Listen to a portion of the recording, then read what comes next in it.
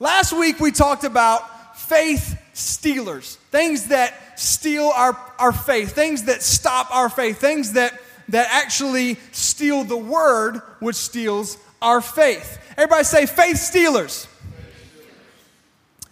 We've been talking about how important the word is. That's really been the underlying subject for I don't know how many weeks now, that the word of God is the most important thing that we can receive in our life. It's the most important thing. I mean, God gave us his word, and we know that when we receive his word, that faith comes by hearing the word, and that the devil's main goal is to steal the word from our life. If he can steal the word, then he can steal faith. If he can steal the word, then he can steal God's direction. If he can steal the word, he can steal your what God's called you to do, or what. There's so much that falls apart when the word is uprooted from our life. So much. If we were to read the parable of the sower, we know that we see that the sower sowed seed. What is the seed? It's the word of God. But the devil came to try to steal the word. And so we talked about the different types of ground that we are. All those messages are out on our podcast. I encourage you to go get them. But last week we talked about things that steal our faith. Things that steal our faith. I encourage you to go check out part 1. But today I'm going to jump right in and we're going to look at Hebrews chapter 11. Hebrews chapter 11. And there's a lot in here. They actually call this the Faith Hall of Fame.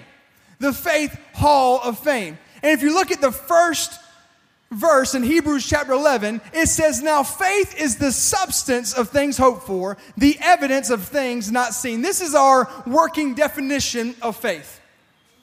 This is the definition. If you want to know what faith is and what God considers faith to be, this is it. Faith is the substance of things hoped for and the evidence of things not seen. So sometimes people get confused. They think that hope and faith are the same thing, but here we see that faith is beyond just hope. It's the actual substance. You can leave it up there. It's actual substance of things hoped for. It's like have you ever watched a movie, a jury movie, right, where they bring evidence forward? Have you ever seen a case where they've got somebody on trial and they're up on the booth and the everybody's there. There's lawyers on both sides. There's the defendant and all that stuff. And the judge will always say, "Do you have any evidence to provide?" Why do they need evidence? Because the jury wasn't there. They didn't actually see the crime committed. They need the whoever's the accusing side or the defendant to defend himself, whatever. They need evidence that shows that that person did or did not do the crime. Because the jury did not see it. So faith for us is the evidence of things not seen. See, in order for us to even get saved, it requires faith. It says, the Bible tells us that by grace, you're saved through faith. That faith is that transaction that says, I don't need to see God to believe that he's here. I don't need to see him. I know that he's here, and I believe that he did what he said he did. I believe that God sent his son to die for me. The Bible tells us that and all I have to do is believe in my heart and confess with my mouth that Jesus is Lord. And I'm saved.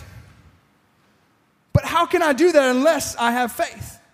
And the Bible goes on to even say that faith is built by the preaching of the word. So this Faith Hall of Fame, chapter 11, it goes on through so much. I want to jump to verse 6. Everybody see verse 6 there? It tells us that without faith, it is impossible to please God. For he who comes to God must believe that he is, and that he is a rewarder of those who diligently seek him. See, the start of our relationship with God, past salvation, I'm talking about, because God didn't just stop at salvation. He says that he saved us, but to go past salvation, to have a life here on earth where we can love God and love people, to make disciples, to go and preach the word into all the earth. In order to do that, we need to have a relationship with God, like a good one. I don't know about you guys, but I do this every week. This is what I'm called to do, to be a pastor and preach the word, to go out and minister to people, to invite people to church, to witness to people wherever I see them. Listen, I need help. I need the Holy Spirit. I need help, and it takes faith for me to trust God in that help. to know that God's going to help me. That if he called me, that he equipped me. So without faith, it's impossible for me to please him. It requires faith for me to please him. And then after this verse, I don't have time to read it all. It would waste all of our time we have today. Not waste, but we'd spend all of our time going through and diving into all the men and women of God who by faith saw miracles happen in their lives or in their ministry. By faith, Abraham. By faith, Sarah. By faith, Moses. By faith, Noah. By faith. And they go through and they outline in these scriptures that's why they call it the Faith Hall of Fame. I mean, think about the thousands of people that are mentioned in the Bible, but only a handful are mentioned right here that are great men and women of faith. What makes them different? What makes them special? But then we jump down to verse 29. Check this out. Verse 29, this is the first time we see a they. Everybody say they. Come on, say it with me. Say it loud and proud. Say they. Who is they? They is the children of Israel. By faith, they passed through the Red Sea as by dry land, whereas the Egyptians attempting to do so were drowned. This is Hebrews chapter 11, verse 29, showing us that the entire congregation of the children of Israel, which they say to be millions, by the way, had enough faith to cross the Red Sea. Now to paint this picture for you, just to help you out, God saw the children of Israel in Egypt and sent a leader to save them, to pull them out of captivity, to pull them out of slavery, right? And so he sent Moses to pull them out, to lead them out, and they crossed the Red Sea by faith. So after doing all that they did in Egypt, after all the plagues and all the miracles that God showed them in Egypt, they're now out of Egypt, and they are facing what seems to be a dead end. How many of y'all have ever faced a dead end? Have y'all ever faced a block? Faced a roadblock? And they're facing this Red Sea, which isn't, endless like an ocean, but it seems to be impossible to pass at the moment. They don't have time to go around it. They're going to have a miracle. And behind them is Pharaoh, the chariots. I can imagine that they could hear them coming. And I think sometimes this is us in life, is that we're standing there, we've seen God move before, and we need a miracle, and we can hear the enemy behind us, and we need to get through this roadblock. We need to get past this roadblock. But the only way for us to get past that roadblock is faith. Without faith, it's impossible to please God. By faith, they crossed the Red Sea. Can you imagine what it was like to cross the Red Sea? To see the walls of water beside you not falling on you. I want you to imagine yourself walking through. It says they walked by faith. See, that's what God does. That's how God works, is that not only will he call you to a place that you're supposed to go, but he'll provide the direction for you to get there. He'll provide the deliverance, which is the parting of the Red Sea. He'll provide the leadership, which was Moses. He'll provide everything you need. Then he'll protect you, because as soon as they got through the Red Sea, the enemy got in the Red Sea trying to follow them, and the water crashed on top of them and drowned them. It all comes by faith. How great is your faith? Let's continue on with their story. They walked in the wilderness, not wandered at this point. They're walking in the wilderness from the Red Sea to the edge of the Promised Land. That took about 3 years. About 3 years they walked.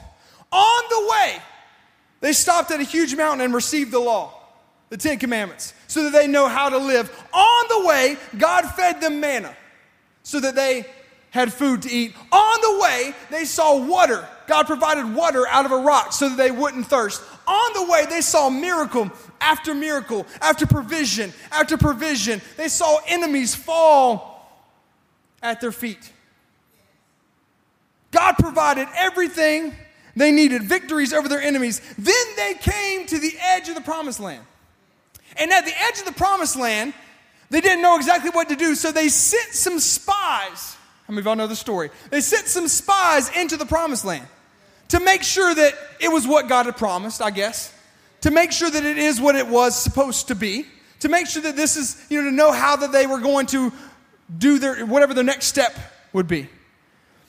And so they sent spies so they would know what they were up against. But the spies came back after 40 days and they had a bad report. They said the giants are too big. The walls are too fortified. I would like to think that I would be the one to be able to say, guys, don't you remember? Don't you remember 3 years ago? Don't you remember the water coming out of the rock? Don't you remember manna from heaven? Don't you remember God leading us? Listen, don't you remember we heard them drown in the Red Sea? But this is what happens to us is we're walking by faith until we see a giant. We're walking by faith. We believe God. We come to church. Everything's working on all cylinders until we see a giant. Until we see something that's too big for us and we don't know what to do. Our faith crumbles because of fear. Because we don't know how they were full of fear instead of full of faith. But not all of them. See, there were 2 of them that rebutted this, and I want to just jump in there in Numbers chapter 14. Numbers chapter 14, verses 4 through 9. So they said to one another, let us select a leader and return to Egypt. This is the children of Israel. So now they've gone from 3 years of walking to the promised land, and they're ready to walk back. Can you imagine? I mean, I've been there I've been waiting for this moment. How many of y'all have waited for a promise from God to come to pass? And you're there at the edge of the promise, and they're ready to turn back. Let us get a new leader, because obviously this one that we already saw God work through, the one that God called us to, the one that's led us this far, obviously he's not. Something must have gone awry, because I'm afraid of some giants. I'm fearful. Let's get a new leader and go back. Then Moses and Aaron fell on their faces, verse 5, before all the assembly of the congregation. Verse 6, but Joshua, the son of Nun, and Caleb, the son of Jephunneh, who were among those who had spied out the land, they tore their clothes. So here we see 2 spies that were different than the others. And they spoke to all the congregation of the children of Israel, saying, the land we passed through to spy, the land we spied out is an exceedingly good land. I want you to say that with me. I want you to get this and picture this. Say exceedingly. Come on, say it again. Say it loud and proud. Say exceedingly good. That's the type of land that it was. It was exceedingly good. Not just good. Exceedingly good. Not just enough, but more than enough. Not just barely getting by paycheck to paycheck, but more than enough. It was an exceedingly good land. And they saw it. If the Lord delights in us, Joshua said, then he will bring us into this land and give it to us, a land which flows with milk and honey. Only do not rebel against the Lord. Wow. I think Joshua he was on to something. He had a little bit of a different outlook than the other ones. He's saying, guys, we must not rebel against the Lord here. Look at where we are and where God has brought us from. I love this part, and this is where we're going today. Nor fear the people. Do not fear the people of the land. See, it's an exceedingly good land, but you can't be afraid of what you might have to go through to get it.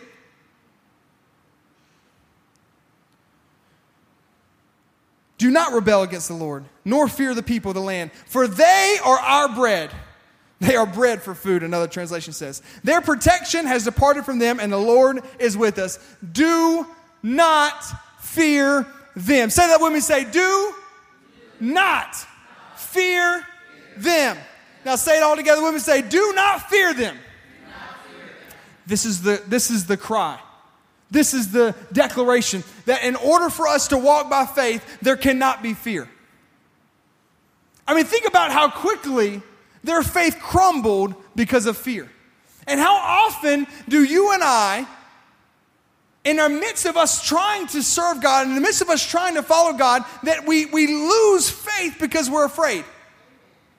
Because we're fearful. I want to talk to you this morning in the remainder of our time about fear and how it will steal and thwart your faith. It'll rob your faith. 2 Timothy 1:7, for God has not given us a spirit of fear, but of power and of love and of a sound mind. For God has not given us a spirit of fear. See, first of all, we need to note that fear, and I would write this down if you're taking notes. Number one, note that fear is a spirit. And I want to stop for a moment and just define the difference between fear and what we, sometimes we have phrases and we have things that we say, but we don't actually mean them. For instance, we'll say like, I'm afraid of fire. But I'm not actually afraid of fire. I'm not afraid of fire. There's fire in my car engine. It fires the cylinders so that my engine works. I'm not afraid of fire. There's fire, during the winter, I love me some s'mores. Who likes this good old s'more? I'm not afraid of fire when I need a s'more because, let me tell you what, you got to get that marshmallow good and crusty too. You know what I'm talking about? You want it good and melt. Come on, somebody. Y'all don't want to, the fall is coming. It's almost s'more time. I'm getting excited here. I want it good and melted on the inside, nice and crusty, like not black, but like kind of good and brown, you know what I'm saying? And then that way when you squish the chocolate together, it gooey, you know what I mean? It spreads out a little bit. Come on, Samantha, you know what I'm talking about. I'm not afraid of fire. As a matter of fact, there's fire at Blaze Pizza. Have you ever had Blaze Pizza in Village of San Diego? Let me tell you, that's some good pizza. And they got it, it's wood fired. They have the fire going in the back. I don't know how hot it is, but you can almost feel it from the counter. And they throw your pizza in there, and within just a minute or two, it's done. Just a minute or two, it's done. It's a good pizza too. If you haven't tried it, check out Blaze Pizza. It's delicious. I'm not afraid of fire. I'm not opposed to fire. You know what? The thing that I would describe it, instead of saying afraid, I would say that I respect fire. Because I'm not going to stick my hand in it. Just because I'm not afraid of it, I'm not a dummy. I'm not going to stick my hand in it. I'm not gonna do anything that would hurt me or injure me, right? I'm not a dummy. I respect fire. I understand how it works. I understand where and how I need it. And so therefore, I'm going to let fire work for me, but I'm not afraid of it. So sometimes there's things in our life that we say we're afraid of, but what we actually mean is we respect them. What I'm talking about is a gripping fear that hinders you from what God's called you to do. For instance, if you're called to preach the gospel and you're afraid of public speaking, I want you to live by, you have to live by 2 Timothy. It says, God has not given you a spirit of fear, but of power and of love and of a sound mind. He has not given you a spirit of fear. If you're afraid of public speaking, if you're literally, it changes your countenance, it hinders you from what God's called you to do, that fear is from the devil. It's from the devil. It's not of God. It is a spirit that has somehow infiltrated your life at one point or the other. And what I want to tell you today is that God gave us authority over the devil and that you can take authority over the spirit of fear and you do not have to let it operate in your life. You do not have to. As a matter of fact, he tells us what kind of spirit he gave us. Power. That word power there is dunamis. If you were to look it up, if you look up the real meaning, it's dunamis power. That means a power that goes beyond our capabilities. I want to just throw some other scripture at you. You can leave that up there, Gage. But the Bible tells us, I can do all things through Christ who strengthens me. That means that it doesn't matter what I see or what I'm afraid of or how I feel, that if God called me to do something, he equipped me to do it, and I don't have to be afraid or fearful or let a spirit hold me back from what God's called me to do. If he called me to do it, then I can do it. Then I can overcome that fear. I can get past that fear. I can move past that obstacle. I can move into what God called me to do, and I don't have to let fear grip me and hold me back. Sometimes I have to hold my girls back. I've been teaching them, especially Kaylee. Madison can walk, but we don't let her wander much. But Kaylee likes to wander now. She's 2.5. I have to hold her back. Come on, Miss Sherelle, you know what I'm talking about. You got to teach these kids not to run out in the street. When they start to go out in the street, what do you tell them? No, no, no. And so sometimes, while I'm putting Madison in the car, if I'm by myself, how many of y'all know that us dads, yeah, I see you shaking your head, Chris. Come on, you know. Sometimes we need a little help. Y'all pray for us. If you don't have kids, you'll see what I'm talking about one day. But as I'm putting Madison, our younger one, in the car seat, I can't hold on to Kaylee. And so I have to teach her, you can't go out there. I have to hold her back. Right? I have to hold her back. And every once in a while, she'll go to wander, and I'll have to literally try to hold on to Madison and snatch her and hold her back. See, that's what the devil, now that's a good analogy, but what I'm trying to tell you is that's the way the devil will snatch us back from what God's calling us to do. He will hold you back. He will grip you and hold you back from where fear is a gripping thing. And if you're afraid of, for instance, if you're afraid of talking to people, how can you fulfill the Great Commission? I don't like talking to people. I get uncomfortable in front of people. That is not of God. That is not power, love, and a sound mind. So you need the power of God to help you love God and love people. And then this verse, this scripture here, that word sound mind, it actually translates to sound mind, or another way they could have translated it, and sound mind is definitely applicable, but so is the words self-control. Think about that. God gave us not a spirit of fear, but of power, of love, and self-control.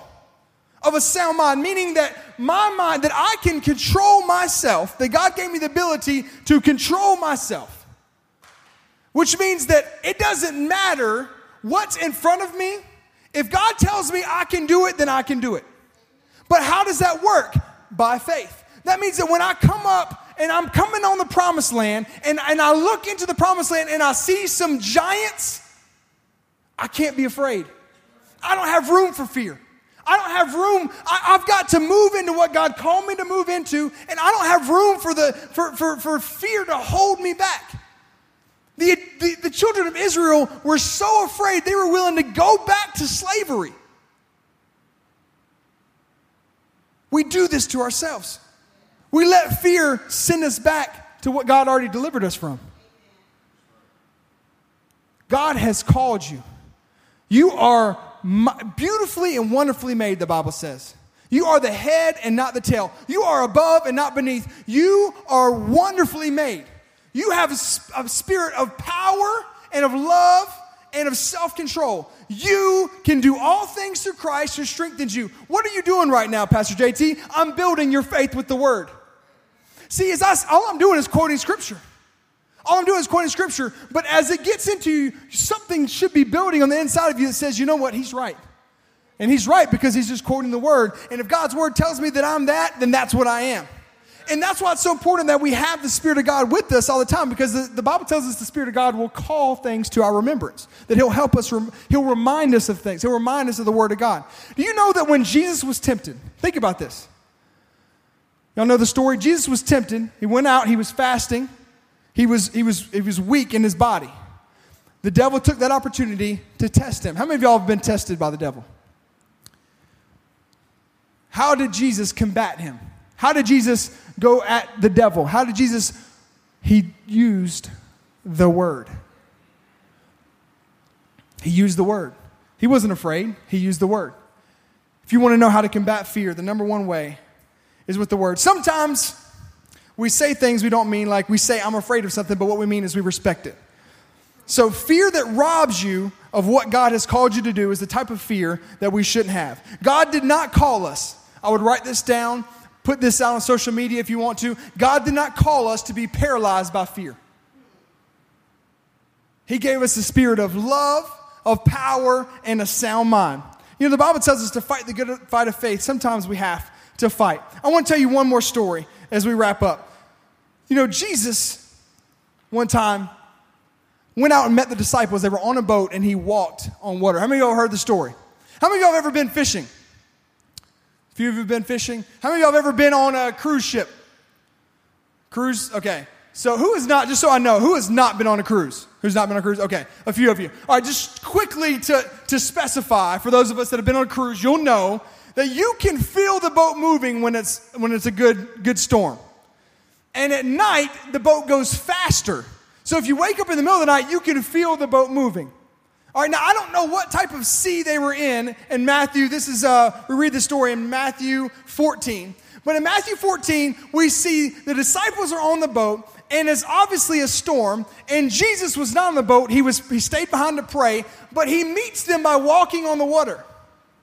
They get afraid when they see him. They become afraid. But Peter says, Lord, if it's you, tell me to come. Here we have the promise. Jesus says, come. That's all Peter needed, was one word. One word from God, come. That said everything Peter needed to know. Come, I'll sustain you. Come, I'll help you. Come, I'll get you over here. And Peter, I don't know how he thought he was going to get over there. Think about that. Jesus didn't say, come walk. He just said, come. If I'm Peter, am I going to levitate? Am I not going to be like Star Trek and all of a sudden beam me up, Scotty, and I'm over there? How's it going to be? I don't know. But he takes a step of faith and steps out of the boat. And he begins to actually walk on water. Can you imagine? Again, those of us that have been out and seen those big seas and big waves walking on water like that. This isn't like a little pond behind your house. This is a sea with waves. And there was like, the Bible describes this as tumultuous. Like there was wind and waves and the sea was rocking. And so as he gets close to Jesus, what happened? He took his eyes off. He looked at the waves, and fear killed his faith. And Jesus actually told him, Peter, O you of little faith. Why was he all of a sudden of little faith? He was the only one, at least he got out the boat. But yet he was of little faith. I guess that makes the ones back in the boat no faithers. I don't know. But I mean, O ye of little faith.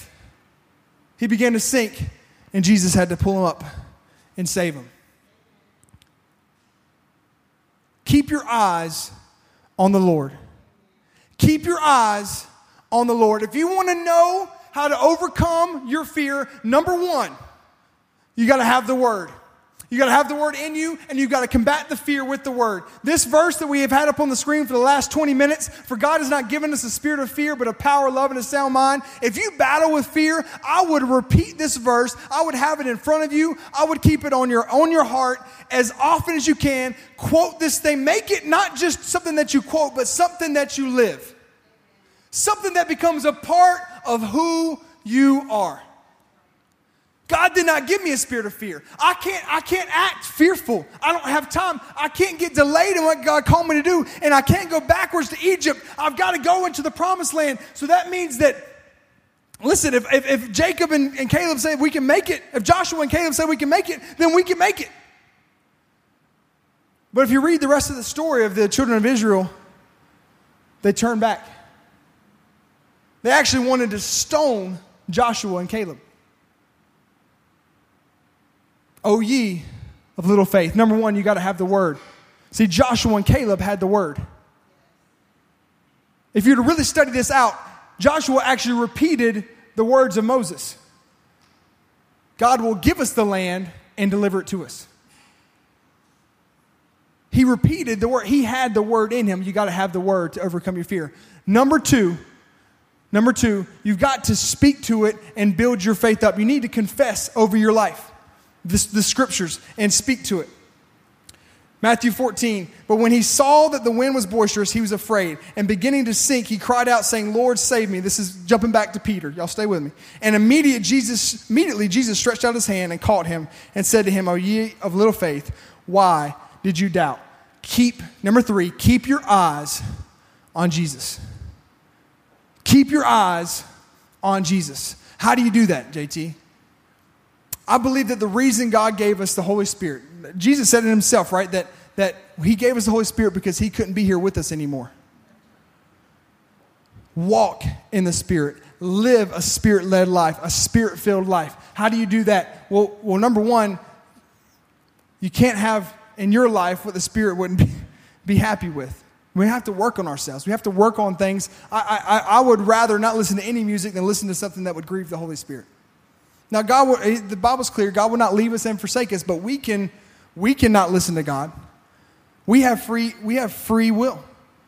We can put ourselves in a position where God can't speak to us, or that we can't hear him. I should say it that way, where we can't hear him. We put ourselves in that position. Keep yourself in a position. Keep your eyes on the Lord. Keep the Spirit of God where you can keep yourself where you can hear from the Spirit of God. Keep yourself in position where you can hear from the Spirit of God.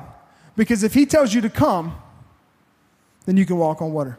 If he tells you to come, then he'll provide whatever you need to get from the boat to where Jesus is. If he tells you to come, then that means he's got something good for you, and you don't have to worry about the waves. You don't have to worry about the sea. You don't have to worry about whatever may cause you fear. God gave you the spirit of love and of power and of a sound mind. That means that you can take the leap of faith, you can take a step of faith, and you can end up right where God called you to be.